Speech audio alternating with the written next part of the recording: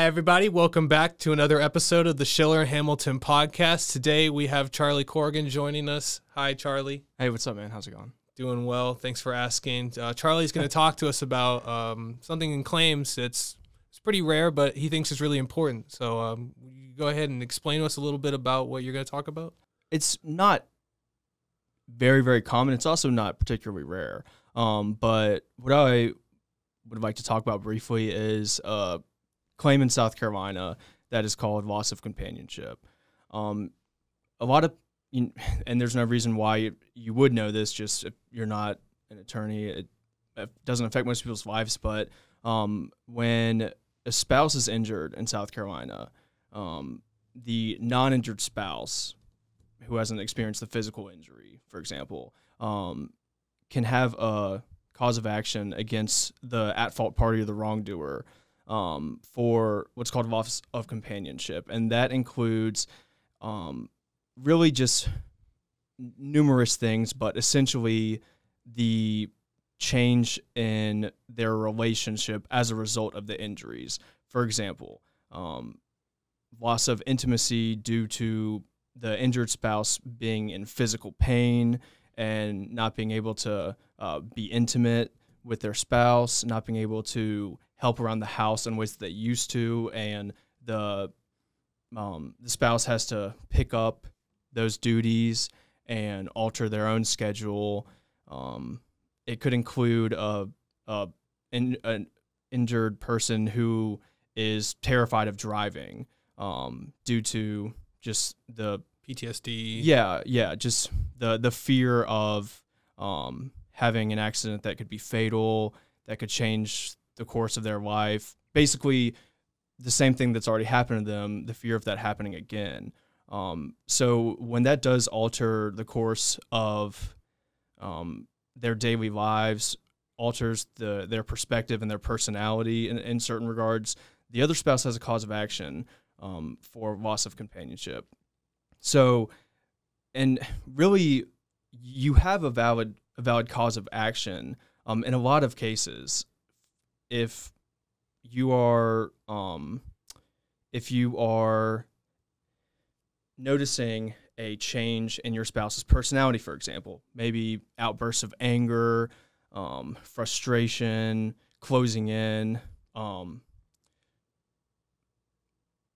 Depression is one very common one because that can affect every single aspect of a household.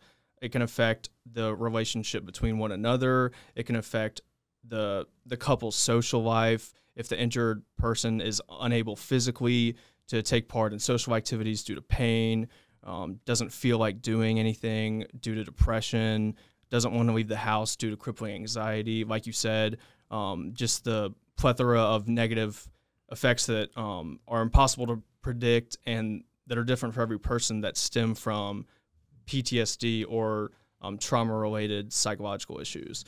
So basically, that's the gist of this cause of action, and it's a really good thing that it is a recognized cause of action, both in common law and in South Carolina. It's statutory as well, because it really is the right of a spouse whose life has been impacted to hold the at-fault party accountable for that. It's a lot of times it doesn't come down just to medical bills. It doesn't come down to just physical impairment from the person that's injured. It comes down to how both spouses' lives have changed completely. Mm-hmm. If one spouse is having night terrors after an accident, or has to, toss and turn in the bed due to feeling pain in most positions that they try to sleep in, and that causes the other spouse to also have many sleepless nights. That's just one of many examples, and it's a pretty broad cause of action. So essentially, there's no specific definition for it, but the wording of the statute is loss of aid, services, society, etc. And basically all that comes down to how is your life and your relationship different, aka worse, than it was before this accident happened. So that's just an important thing for a spouse to know when they're experiencing the fallout from the injuries, mental and physical and emotional, that their loved ones are experiencing, specifically their spouse. The cause of action is unfortunately only available for spouses, married couples. So that is one caveat. So where have you seen this kind of loss of companionship come up in cases that you've been involved with? Well, psychological injuries and and obviously physical injuries, because it's really, the body and the mind are really interconnected in a lot of ways. For example, someone who has been injured and they're no longer able to go hiking, for example, canoeing, kayaking. Traveling. Right. That's a huge one. With their significant other. Yeah, with their significant other. That their spouse is also really no longer able to do those things. They don't want to do it by themselves. Mm-hmm. It's not enjoyable by themselves. And also, maybe they initially bonded over hiking and it was something they didn't enjoy to do with the family, to get away. Maybe they like doing it with friends. And it's no longer an option because extenuating circumstances, back pain, ankle surgery, etc., you name it. Which obviously leads to a feeling of isolation for both parties, potentially, or at least isolation from just the feeling that they had of interconnectivity and doing these fun activities where they bonded, maybe isolation from friends that they used to go do these activities with. Both of them have lost something that they love to do. All in one foul swoop. Another one is depression and anxiety and feelings of helplessness that both spouses can experience when one spouse, who maybe both spouses are working, maybe the breadwinner is the one who was injured, loss of income, that on top of all the economic difficulties, it causes the household and both parties. It also takes away from the injured person the feeling of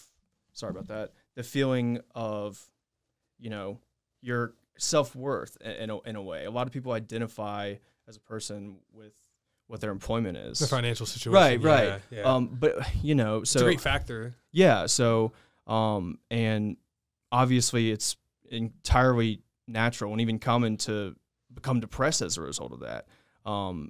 It's something Sadly that you took pride in. It's how you provided for your family. You can no longer do that, so you feel lost, right? Mm-hmm. And so you talked a lot about the impacts on the relationship when it comes to loss of companionship, but what are some of the impacts on the case? Like, is this something that can translate to damages? Yeah. So talk to me a little bit about that. How would this affect your case? So now, so we have a loss of companionship. When does this become a part of the process? Is this something that happens early on? Well, a lot of times it comes in not immediately after the accident, but when the case is in litigation. So when I take the case over, and oftentimes well after that, because first of all, people aren't necessarily aware of this claim, this cause of action that they have. It's just not something that comes up. But more often, it is something that the client is aware of, possibly, but it has just taken a little bit of time to really experience that adverse impact to the relationship, to their daily lives, to how they interact with one another, to their feelings of companionship and happiness, etc. It takes a little bit of time from whenever the injury occurs to really realize a year later, it's like, wow, we lost out on all this. Yeah. It's because you're just, it takes you that time to realize what you didn't get. Yeah. You're so concerned with doctor's appointments, feeling better, trying to keep the bills paid, take the kids to school, that oftentimes it takes quite a bit of time to digest, wow, there's been a change in the injured spouse's personality that it hasn't really gotten better. The depression was there, the caving in, shutting other people out. It's just what people do after traumatic injuries. It's just naturally how humans react. And when that doesn't go away and it's lingering, and there's just that difference in the personality and just that difference in the relationship that is becoming clearly permanent, God forbid, or something that can be fixed with, mental health treatment, psychiatry, etc. But it just takes time for that to take shape, if that makes sense. So that's it. It's not always immediately apparent. Sometimes it is. Sometimes it's clear that, for example, with immediately apparent permanent disability, it's predictable that, for example, maybe the injured spouse won't be able to be intimate. Obviously a big problem. Yes, and also won't be able to help around the house, won't be able to take part in activities that objects of attraction that both might have agreed upon. Like you do this and I do that. It's usually balance. but it just and could throw that balance off. But outside of those scenarios, sometimes it takes some time to realize that there are lasting effects to the relationship. So a lot of what you're talking about almost kind of sounds like loss of enjoyment of life. So where do you draw the line between loss of companionship and loss of enjoyment of life? Well, so they're pretty similar, but loss of companionship is that's a cause of action for the spouse of the injured individual. So it's pretty similar as far as. So they don't need to be a plaintiff in this case. No, they would. They would be. Okay. Yes, you would add them on. Yeah. Even if they weren't involved in the accident per se. Yeah, no. I mean, that's an important distinction. Yeah. Yeah, regardless of, if they wouldn't. If let's just take the example to a spouse, a couple in a car, they both get injured. They're both plaintiffs. There could also be a loss of consortium claim, but I'm talking about the scenario where just one spouse injured in the car. Okay. Other spouse was at home, was at work. Doesn't matter where they were. They still have a cause of action if the factors that we've been talking about are present. They have a right to compensation because it's injured them as well, not physically per se, but emotionally it's affected their lives. So it is pretty similar to loss of enjoyment, but what about yes, kids? they're a named party. What about the kids? So it's like missing out on kids' games is like, would that be companionship or is it only for the marriage status? Yeah, no. So it has to be husband and wife or there's partner. There's no loss of companionship for children. That's even if it's in a marriage. Some states have that. It's loss of filial companionship, I believe. It's just not exactly the same. But it's not what's in South Carolina. We don't have that. Okay. So a child would not have a cause of action for that. It's loss of companionship between spouse. Is there like a limit for how long you have to have been together? No. So you could. Is there any advice that you have for somebody whose spouse has been in an accident, the kind of steps they could take where you would push them towards looking at any statute or?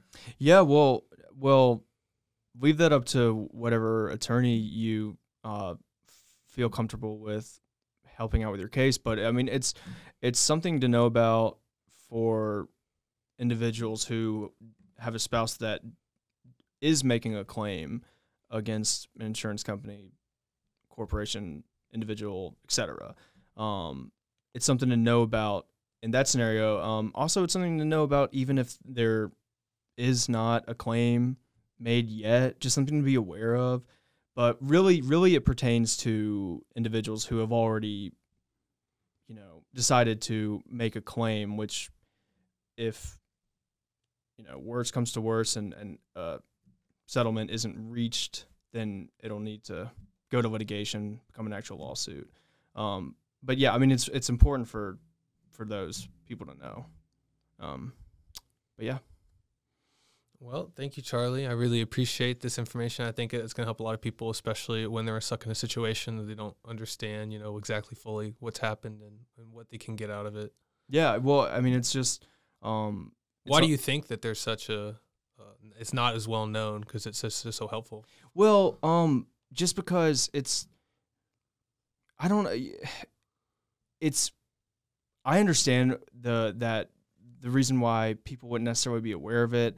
It doesn't really come up. It's more, it's discussed in law firms and in law school, but it just so most people, the vast majority of people have never heard of that cause of action, but it also completely makes sense, and it's totally just and fair that is a cause of action, because that is a tangible injury to the non-injured spouse. I mean, you're arguably the most important thing in a family's lives, in the household life of a household, is the relationship between spouses. I mean, that and the relationship between the spouses and the children. I mean, everyone would agree that's one of the most important things in life, period. Mm-hmm. So when that becomes, I mean, for lack of better words, kind of a nightmare, just having to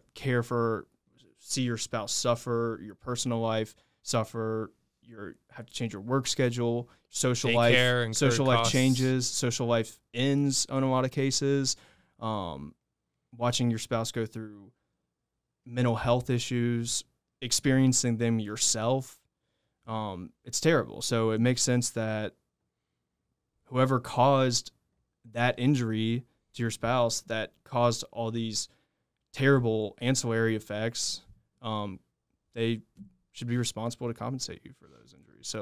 So it makes sense, and it's a good thing that it's cause of action. When someone has this loss of companionship, what are their options? What can they do? Well, their options are to, this sounds kind of self-serving, but to call an attorney. I mean, yeah, no, I mean, free consultations. We do it. Other firms do it. A lot of firms do it. Just calling to ask. I mean, we pick up the phone and talk to many people who, we don't make them sign anything, nothing like that. It's just, we want to help. We want to let people know what's going on. So just contact an attorney if your spouse is not in an active claim. Contact an attorney to ask questions and think, just to get some ideas about whether your experience is compensable, and also just if you have an active claim, it's something to think about, and whoever is representing you, mention it to them. And it's not always available as a cause of action. It is limited to situations where, I mean, the relationship has to be adversely impacted, truly. So it's, it's not difficult to establish per se, but there are certain factors that do need to be there. But if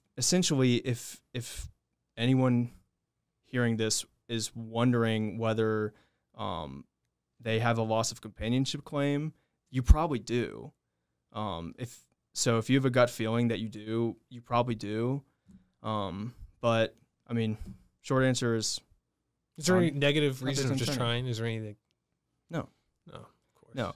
No. I mean, if there's no claim there, then whatever attorney anyone chooses to contact will just say, probably not a claim there, and that's it. if there is a claim there, then you become a party to the lawsuit. And if it's before the lawsuit, then it's just something that an attorney needs to inform whoever they're trying to get to offer a reasonable settlement. It's something to make them aware of, the other side. Hey, listen, it's not as simple as this. There's also another person, another household that's just been changed. So Also, well, I think I understand the loss of companionship a lot better, and thank you for clarifying. Thanks, for man. not only me but the audience as well. I hope this was helpful, beneficial, and informational to y'all. If you have anything that you want to comment on, reach out to us, please, in the comment section below. Share it with your friends, and thank you so much. We can't wait to send you the next one. Resources about the topic will be in the description below. I have a comment for you. Charlie's going to leave us out. I really like your shirt, man. Seriously. Thank you. Thank you. Mine's way better, though. Let's be honest. I'm I'm just kidding, man. He's just he's just a Citadel boy. He gets excited. All right, cut that out. Cut that out. Seriously. I'm just kidding. I'm going to keep it in.